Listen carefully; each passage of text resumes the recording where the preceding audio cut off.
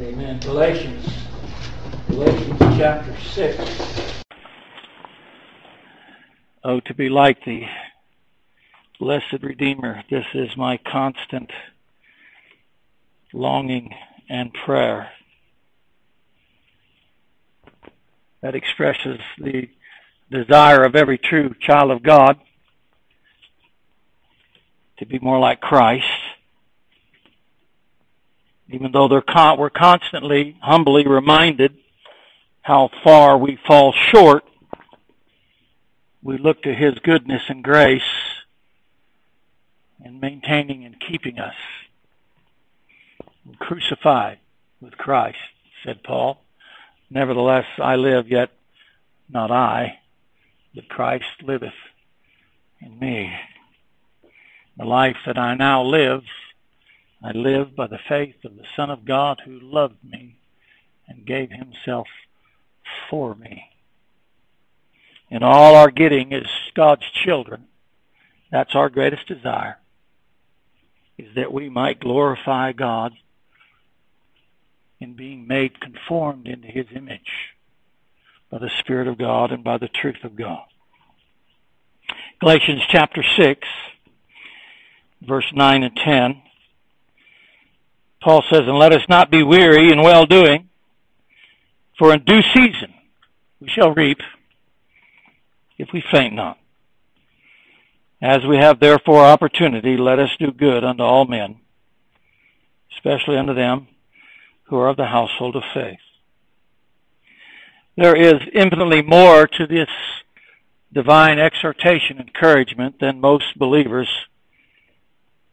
understand, and I want this morning to try to help us understand it even more deeply by looking at something concerning this epistle of Galatians that Paul wrote in hopes that we might understand this truth even more. So before we enter even further into our text, I want to look at a few things concerning this epistle, concerning the believers unto whom Paul wrote, the circumstances surrounding this epistle, and the author himself, Apostle Paul. I will do that briefly, but I believe that we will be able to understand even more intimately Paul's exhortation if we had a little bit more of a background into what's going on when Paul wrote this epistle.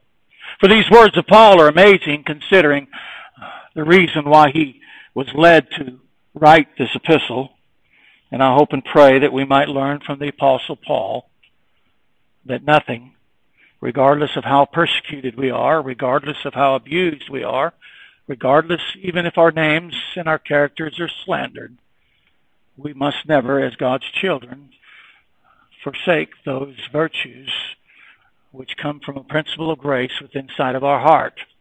As I grow older, not only in age, but also in Christianity, I've come to learn by experience and witnessing over the years, it's not what one professes to know about Christ that makes them a good Christian. It's not one's knowledge of Scripture or the doctrines of our holy Christian faith.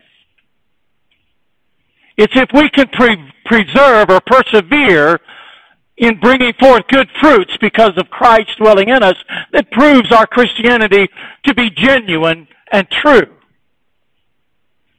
It's how we walk our life. It's our conversation. It's the fruits, the evidence of a principle of grace right in our hearts by the Spirit of God, which comes to fruition in our character, in our attitudes, in the way we live, the way we believe, the way we think. That is what makes us, or is evidence of us truly being in Christ, not what we profess to know. I have over the years heard and seen many professing believers who spoke boldly and abundantly of the Scriptures and of the doctrines of our holy Christian faith, only to see the fruits in their lives to be contrary to what they profess to believe. That is not what we as Christians should strive for. We should strive to walk worthy of the vocation wherewith we've been called. And as we understand Paul's situation here and what's going on in this short epistle to the Galatians, and when we understand Paul's predicament and what he was facing, and then we look at these exhortations and encouragements in Galatians chapter 6, I hope it would encourage us to be more like Christ by following Paul's example.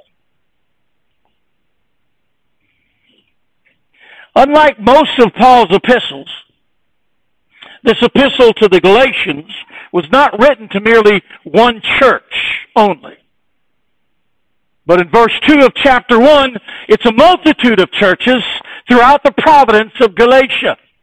It's more than one church. That's unusual. Most of his other epistles are written to one church. This epistle is written to a lot of churches, many churches in the province of Galatia. The conversion of many of these believers were either through Paul's ministry or indirectly through his ministry. Either they were converted through his preaching or he was instrumental in some way in their conversion.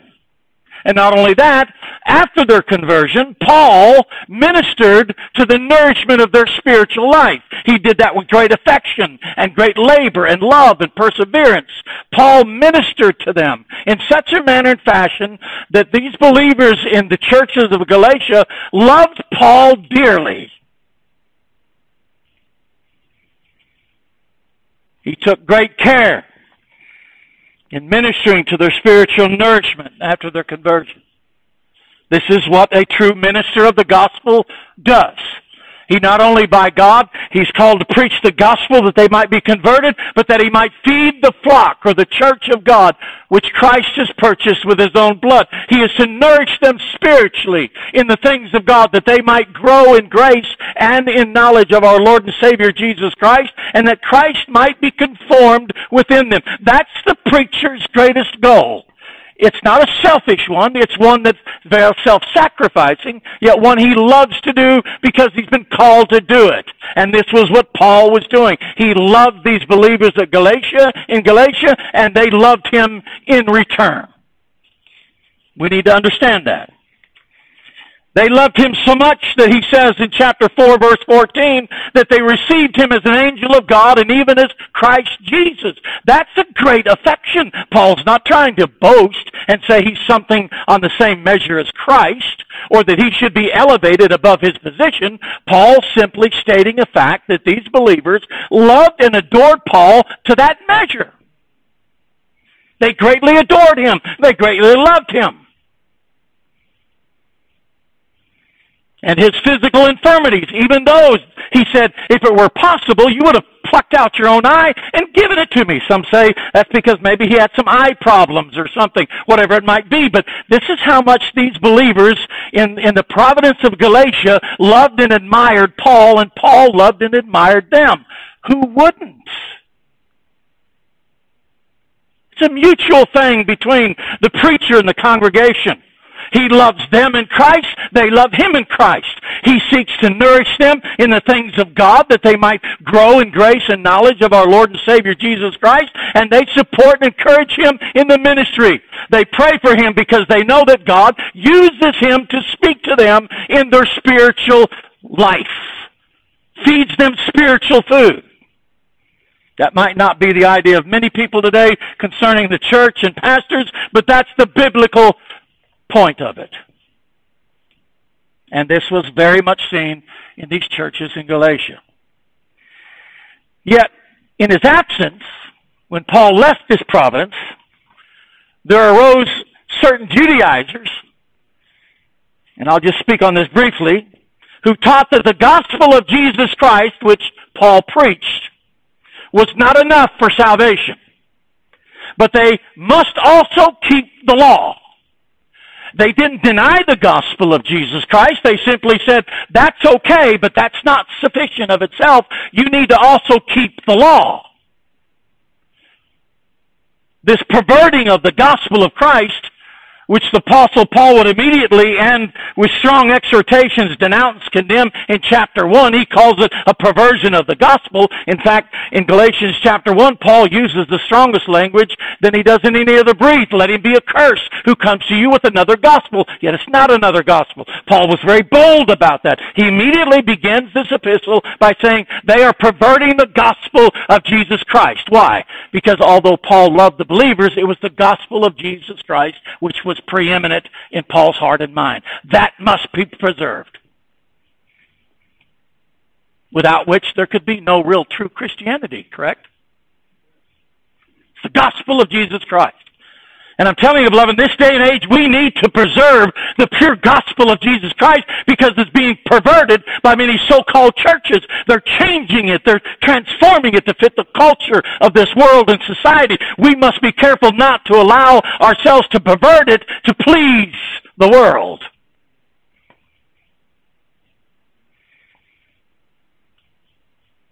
But these Judaizers not only came in and sought to pervert the gospel of Jesus Christ, thus perverting the doctrine of justification by faith without the works of the law, which is a vital, important doctrine, a pivotal doctrine for our Christian faith.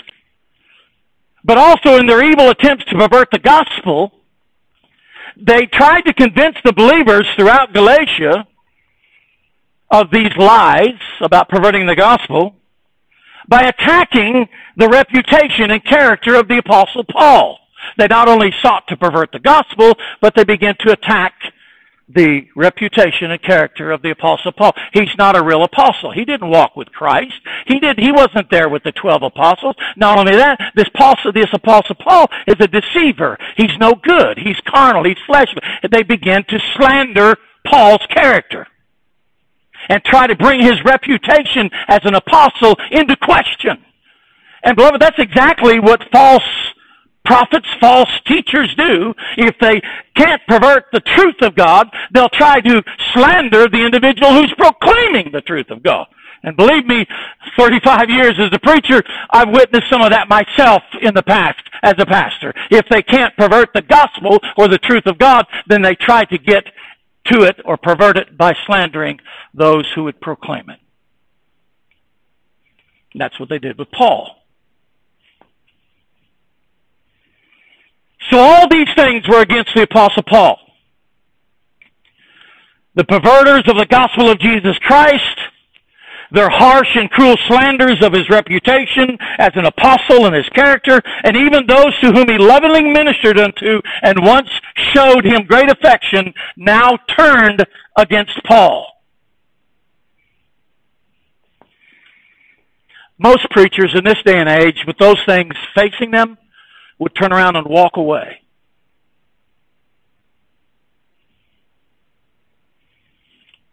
Yet not Paul. I'm getting ahead of myself, but I'm tired of those who profess to be preachers of the gospel and run away from the slightest confrontations and oppositions. They flee like a hireling, as we'll see in a few minutes. That's not a preacher. You got to expect persecution. Paul said, be partakers of the afflictions of the gospel according to the power of God, Timothy.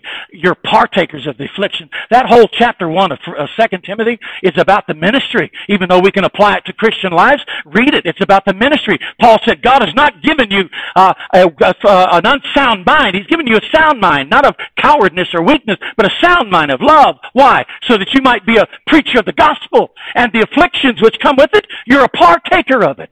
They're part of the gospel. If you're going to profess to be a preacher of the gospel, you have to be also ready to partake in the afflictions that come with it. And those afflictions are not only from the outside, but the inside. I'm telling you, preachers have to put up with a lot. Not only the world denying and rejecting their message, but Christians who rise up in rebellion and disobedience to the truths of God. There's a lot they have to put up with. And I think that ought to be preached in a lot of these seminaries and schools where they're raising up preachers. Let them preach that. Let them teach them that. Not just simply that it's all going to be very rosy and good and welcoming. Everybody's going to embrace you and love you. Let me tell you something. Sometimes you will be the most hated, if not the most despised amongst all. I mean, look at Paul. Even in Timothy, he said, all men have forsaken me. We would think, man, I'd never forsake Paul. Boy, I'd cling to Paul every step of the way. I'd follow him all the way he traveled. I'd fall at his feet, listen to his preaching. Paul was a great preacher. They didn't. Even Christ himself, when it came down to the end of his life, where were all his followers? Now, I get tired of people proclaiming to be ministers of the gospel and flee at the slightest sign of opposition. Paul didn't do that. Paul sat down and wrote this epistle to the Galatians. Through all this, Paul lovingly persevered and endured such afflictions. Like he said to the church at Corinth, which also kind of abused him a lot, he was ready to spend and be spent for those unto whom Christ had called him to minister to. He said, I'm ready to spend and to be spent for you. Even, he said in 2 Corinthians 12, even the more abundantly I love you, the less you love me, he said. If a man gets in the ministry to be loved, he's getting in for the wrong reasons, and he's going to be greatly disappointed. Because I'm telling you, when you proclaim this book, this holy book of God, even though they profess to be the most sanctified, holy believers in the world, there's going to come a truth, there's going to come a part while you're preaching this book that it's going to be offensive to them if you're loyal to God. Paul says, and we'll read it in a minute, to the Galatians, he said, I become your enemy because I tell you the truth.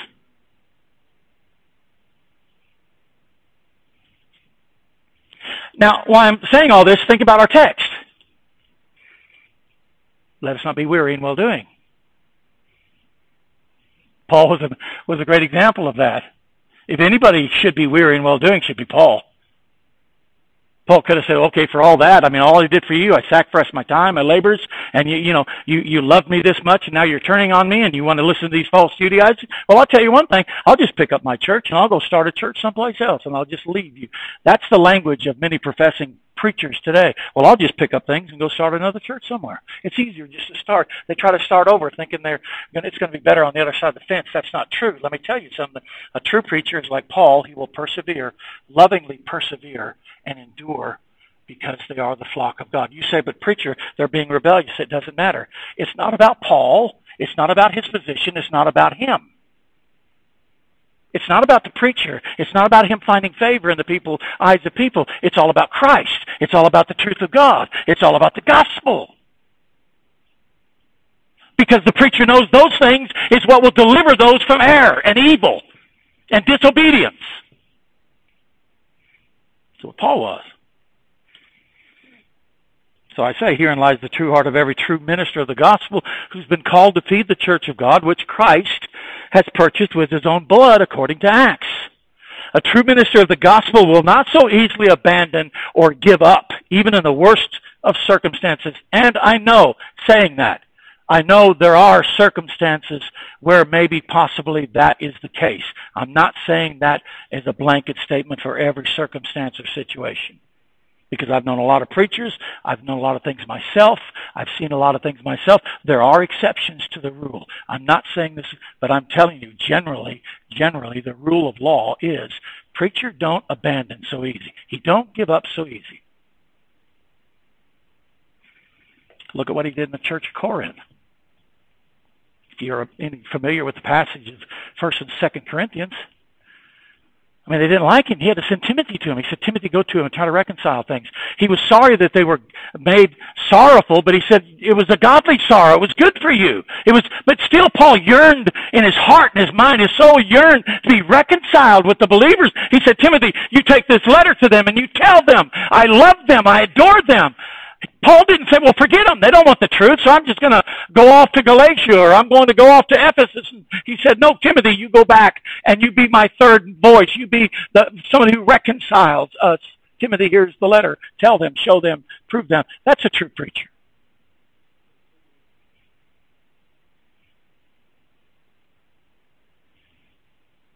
By the grace of God, a true preacher will lovingly persevere, and endure, seeking not his own profit, but the profit of many. That's what Paul says. I seek not my own profit, Paul said, but the profit of the many. Why? That they may be saved. That was Paul. He was ready to be partaker of the afflictions of the gospel according to the power of God. He says, no, I'm not going to give up so easy on you. I'm not going to abandon you. Yes, you've been deceived. Yes, you've followed them. Yes, you're ready to turn on me. Yes, you're ready to believe a false gospel. Yes, you're in a bad situation, but I'm not going to give you up. I like what Samuel said about Saul. When Saul sinned against God and Saul said, please pray for me. He said, God forbid that I should sin against God and not pray for you. Now that should generally be the spirit of every true believer, regardless of how other Christians might treat you. You should always be ready to reconcile. You should always be ready to pray. You should always be ready to find some ground where you can reconcile with one another. Unfortunately, that's not true in this day and age of schisms and divisions and separations. Everybody believes in that. They thrive in that. True Christians should always be ready and prepared for reconciliation. Paul was not easily going to abandon and give up even in the worst of circumstances. But by God's grace, will lovingly persevere and endure. Yet, you know who won't? Follow me. You know who won't? A hireling.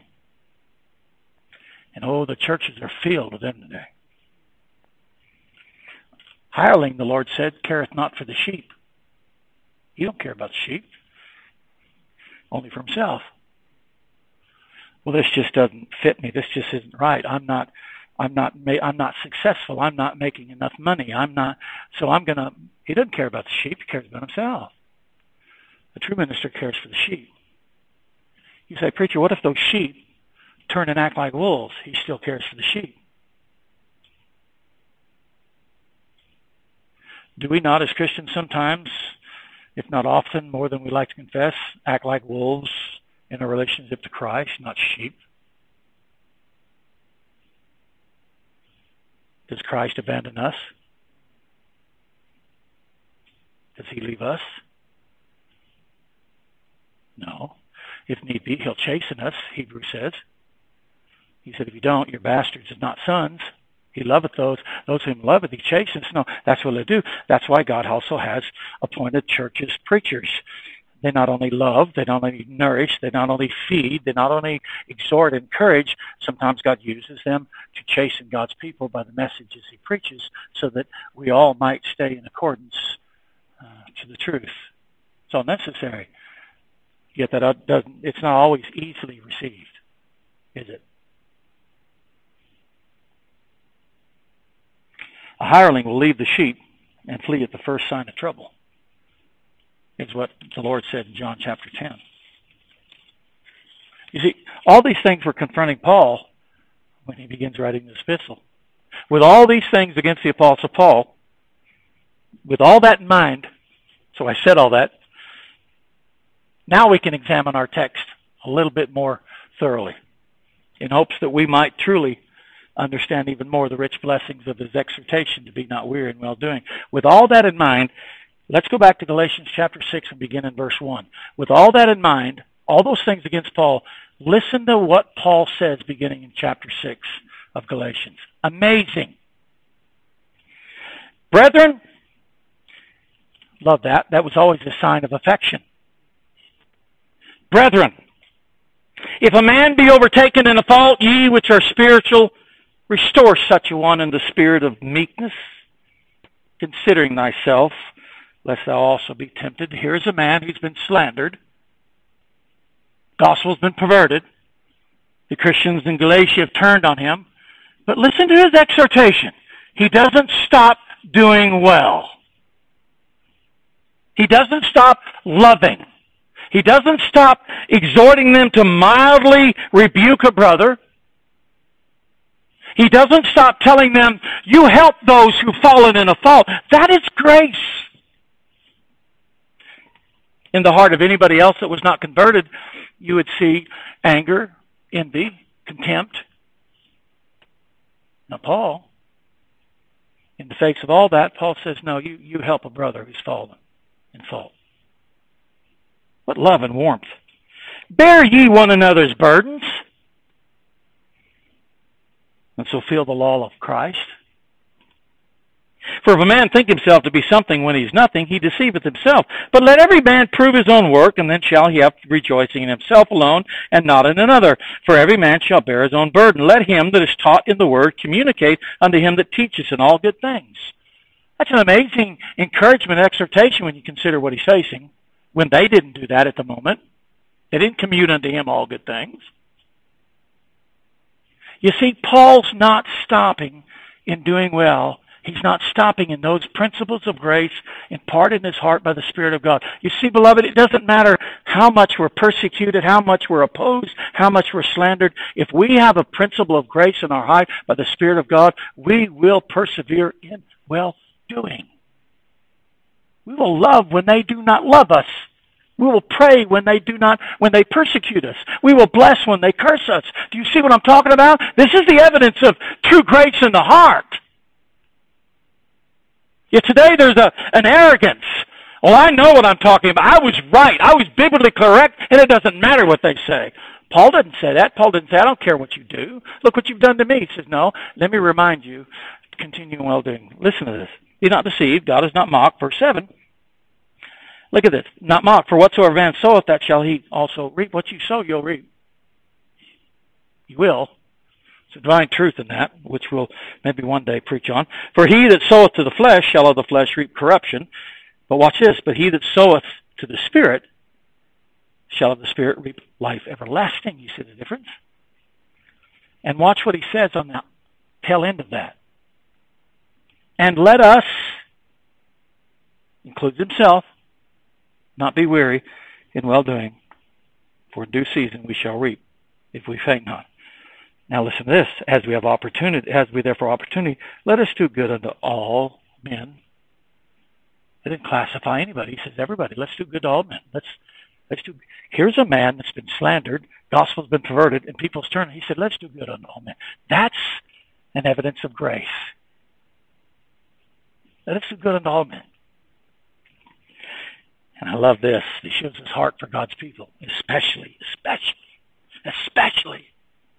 unto them who are the household of faith. Especially those. Paul, you should have a heart full of resentment towards these believers. No, Paul says no. Do you see that? Nothing can thwart that principle of grace if we're truly saved in our heart. Are you listening to me? This has nothing to do with you and I persevering and trying our best to do something outwardly. No, this is what he said, the fruit of the Spirit.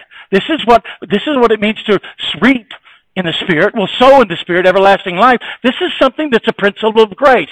God has planted it in there. You want evidence that you're a Christian? How do you handle yourself when people slander you, when people oppose you, when the world hates you? How do you handle yourself? Do you still have in you an evidence of love and affection for them? And you're wondering, how can this ever be? That's the true evidence of Christianity, not what one professes to know. That's the evidence of true Christianity. And beloved, I see very little of that in this day and age of multitude professors. They're not acting like Christians. They're not acting like Christ. They're not following Paul's example. When people oppose them or slander them, I'm telling you, that's it. They write them off. Paul didn't do that. You know one of the most amazing things about the principle of grace imparted into the heart of the believer? It thrives in spite of ourselves. Listen to me. It thrives in spite of ourselves. Do you know that? When we do or say something wrong or incorrect, even sinful, we have no peace in our hearts. It troubles us. It bothers us. We can't sleep. We're sensitive to that. And by God's grace, we've got to find some way to reconcile that. We've got to find some way to make it right. That's grace. You know, some of my greatest convictions of assurance of salvation has not come when I've been on the mountain ready to sing jubilees unto God. Those have been good times. But some of the greatest assurances of my salvation came when I felt my worst And I knew I didn't deserve nothing, and yet God assured me that I'm His, and that He has not forsaken me, and He's given me that peace of heart and mind that no matter what happens, He will perfect that which concerneth me. I love that verse. When God imparts unto you and I that principle of grace at salvation, dearly beloved, it's not up to us to see it grow. Though we can help or hinder it, I admit that. Even though some say, no, you can't, sovereignty. No, we can help or hinder it, but we cannot stop that. We cannot hinder that. God is sovereign. We're saying, we believe in the sovereignty of God. Look what He does in the universe, and He calls men unto Himself, and He overcomes their will, and He draws them to Him, and we're proudful of that sovereignty of God. But what about the sovereignty of God in the principle of grace in our hearts? Is God not sovereign there as well? Cannot God sovereignly move His grace to overwhelm and overpower our sinful behaviors and attitudes and conform us into the image of Christ? Is He not the potter? That's salvation.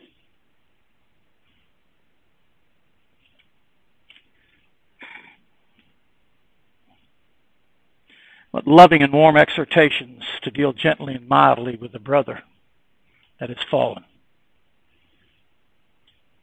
If he were not a Christian, he wouldn't care, because he would be resentful at this moment. You didn't care about me. You think I'm your enemy. I don't care what you do to one another. No, Paul says no. And he says to bear one another's burdens.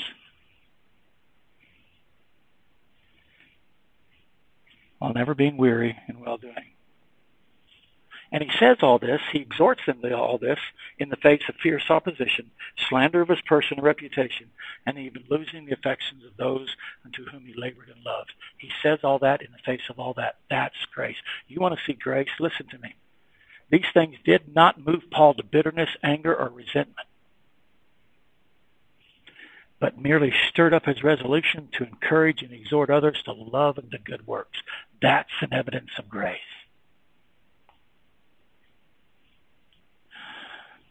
Beloved, herein lies the true grace imparted into the heart, and it's made manifest. Listen to me. It's made manifest by the trying fire of persecution and afflictions. You know where true grace imparted is manifested? It's manifested by the trying fire of persecution, affliction. You want to see if you really love like Christ loves. Let somebody come into your life who's unlovable and try to love them. Do somebody a favor that's always doing you wrong. Forgive somebody who denies or will never or doesn't want to forgive you. Forgive them. Pray for them who persecute you. Love them who hate you. You see, that's where true grace imparted in the heart is manifested under the fiery trials of afflictions. True gold is revealed in the fire. Many would make a fair show in the flesh while the weather is fair and all is in their favor. Yet true grace imparted, beloved, blossom and flourishes in the midst of God's fiery trials. Do you know that? I just don't know if I'm saved or not. I don't know if I have. Well, how's it go in times of afflictions and persecution? How's it go under the fiery trials? Be a true Christian, you know what I'm talking about, because you stand back there and I'm telling you, it's like somebody out of yourself is working in your heart and doing things that you cannot comprehend or understand. I should right now be flipping out. The world should be upside down. I should be beating my head against the wall. I should be going literally crazy at this moment. But there is such a calm and peace in my heart, even though the situation hasn't changed outwardly.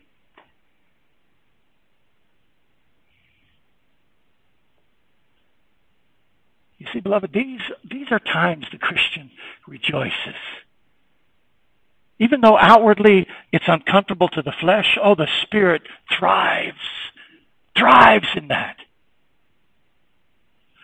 These afflictions, which are but a moment, work forth a far more exceeding and eternal weight of glory.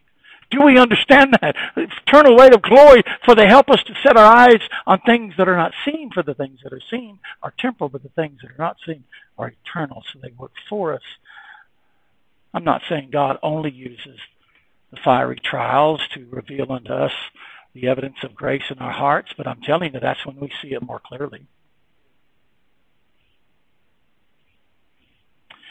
Remember what the Lord said in John 15 regarding the fruit and the branches? He said, every branch that beareth fruit, amen, I'm bearing fruit. Finish the sentence. Every branch that beareth fruit, he purgeth it. He'll cut it. Why?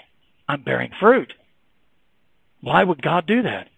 That it may bring forth more fruit. You ever seen those in the vineyard at work? Purging the vines? So delicately cutting the vines so that it might bring forth more fruit. You see that?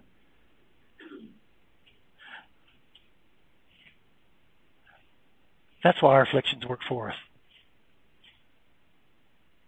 And that's why this exhortation and encouragement of Paul is so rich when you consider what's facing Paul. And he still says, let us not be weary in well-doing. Yet, as the hope of a hypocrite shall perish, Job chapter 8, so also his fruits, because they are sown to his flesh, and therefore shall reap corruption. A hypocrite boasts all the time about his fruit, but let it come under persecution, let it come under fire, and it withereth, it burneth up. Every vine in me that beareth not fruit, he cutteth off and casteth in the fire. There's no fruit, there's no fruit, there's no fruit. And I'm telling you, I've seen over the last 40 years many who made a big boast of their fruits, and yet they didn't persevere, they didn't thrive, they didn't grow, they didn't get more fruit.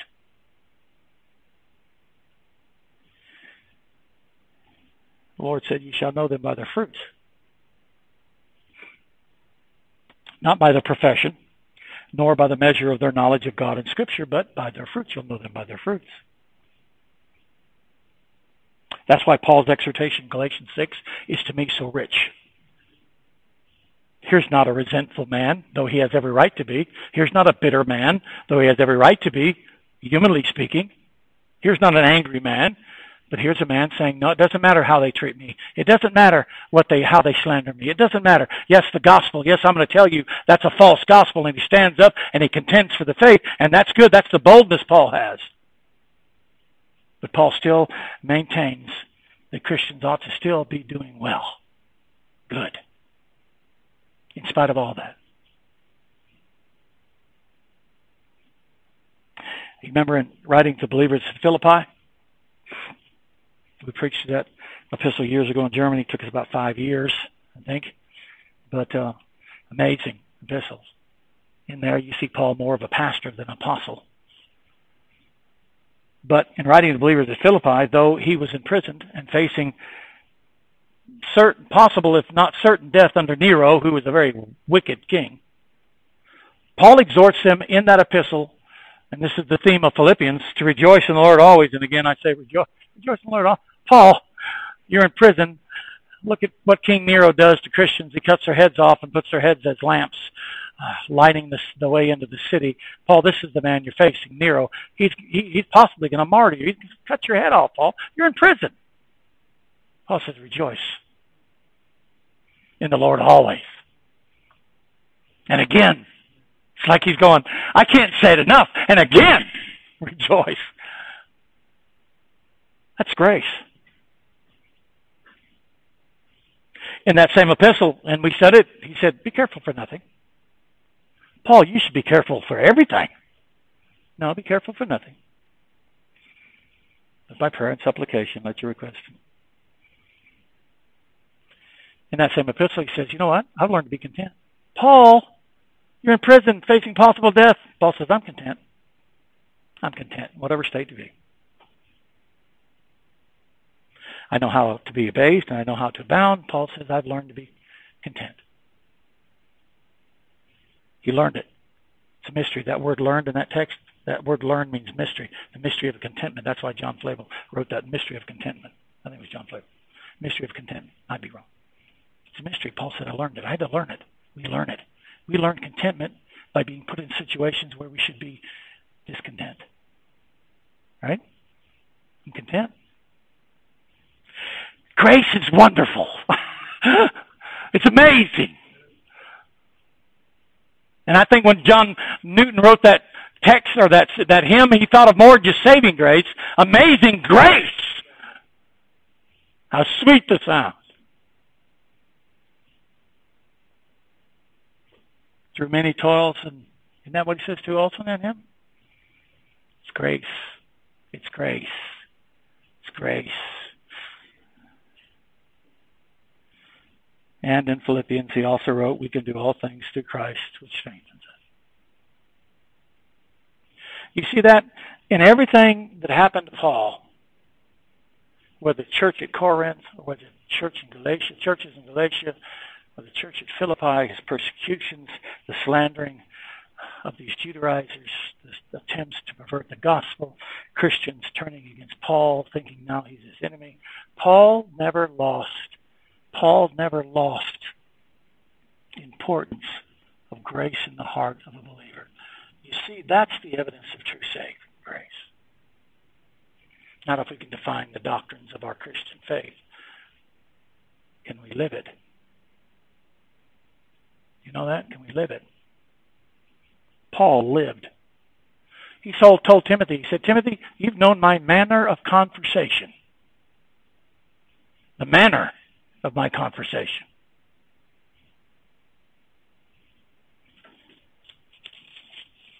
Let us not be weary in well-doing. And with that, I want to kind of close this with an introduction into next week. Let us not be weary in well-doing. Beloved, well-doing and doing good, though it has to do with all things good and well, common sense, Scripture declares that those things well and good regarding the true believer, listen to me, are those good works which flow from a principle of grace wrought in his heart. There's a lot of people who do well, morally well in the world. They're nice people. They're wonderful people. But the doing well of which Paul speaks is the doing well which comes from a principle of grace in the heart. And that doing well is the only doing well that can glorify God. Man can't do well without grace. And people are confused about this, and I'm really looking forward to getting into this because Paul's talking about those principles of grace that work out in our lives. This is the well-doing. Because if our well-doing doesn't first and foremost glorify God, we're not doing well. The lost world does well to please and satisfy, and to receive the applause of men. The doing well he speaks here is the doing well which stems or flows from a principle of grace in the heart. That's why it cannot be destroyed. It cannot be confined. It cannot be limited because it flows from a principle of grace. So a Christian keeps doing well. He meets opposition. Boom. He keeps doing well. He meets slander. Boom. He keeps doing well. He meets affliction. Boom. He keeps doing well. You know why? Because he has that principle of grace. And therefore the doing of well can't be stopped or hindered by anything. We will love our enemies to the day we die. We will pray for those who persecute us. We will seek to do well to all men, regardless of how they treat us, especially to the household of faith. Why? Because we have a principle of grace that cannot die, nor be thwarted by any kind of opposition or affliction. That, dearly beloved, is what gives the believer such rich joy. Because then you know it's not of yourself, it's of God. Work out your own salvation with fear and trembling. For it is God that worketh in you, both the will and do God's pleasure. Let me close with this. One of the greatest blessings in the Christian's life is when we come to a point to realize that all the well-doing that I do is because of a principle of grace wrought in my heart. It's all of grace. It's something God's doing in me. And when we do well, it's never a thought that this is of my doing. I'm doing this of my own. It's of my merit. It's all of grace. I am what I am, Paul said, by the grace of God. Therefore, Paul's exhortation, encouragement is so much better and richer and fuller when we understand that he gives it in the face of such fierce opposition and afflictions and still thrives. May the virtue and principles of grace in our heart, wrought by the Holy Spirit of salvation, may they blossom and flourish in these perilous times when men are lovers of themselves. Do you know that is the first thing that leads the perilous of times? Men shall be lovers of themselves. May God help us at Reformed Baptist Church in the face of all this opposition when the world's turning against God and Christianity and Scripture. They're bringing up these woke things, these lesbians, homosexuals, LGBT, critical race theory, all this stuff that's contrary to Scripture.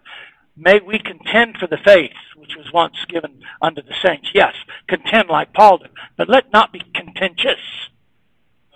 Paul knew how to say, let them be accursed in chapter 1, but also knew in chapter 6 how to say, strengthen your brethren. Bear one another's burdens. Divine balance. A hypocrite can't keep. Christians can. My, what a wonderful work of grace. It's a glorious thing to be a Christian. And to know and to feel the grace of God conforming you into the image of Christ in spite of yourselves. Amazing. Amazing.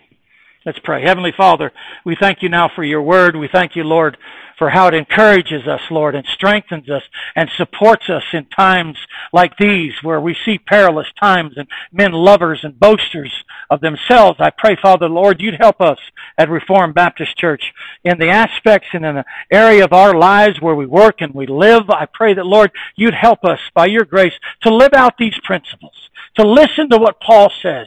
May we, Lord God, be not weary in well-doing, for in due season we shall reap, if we faint not. Help us to do good unto all men, especially unto the household of faith. And may we ever and forever give God the glory for it, for we are what we are by the grace of God, and we're forever indebted to his grace.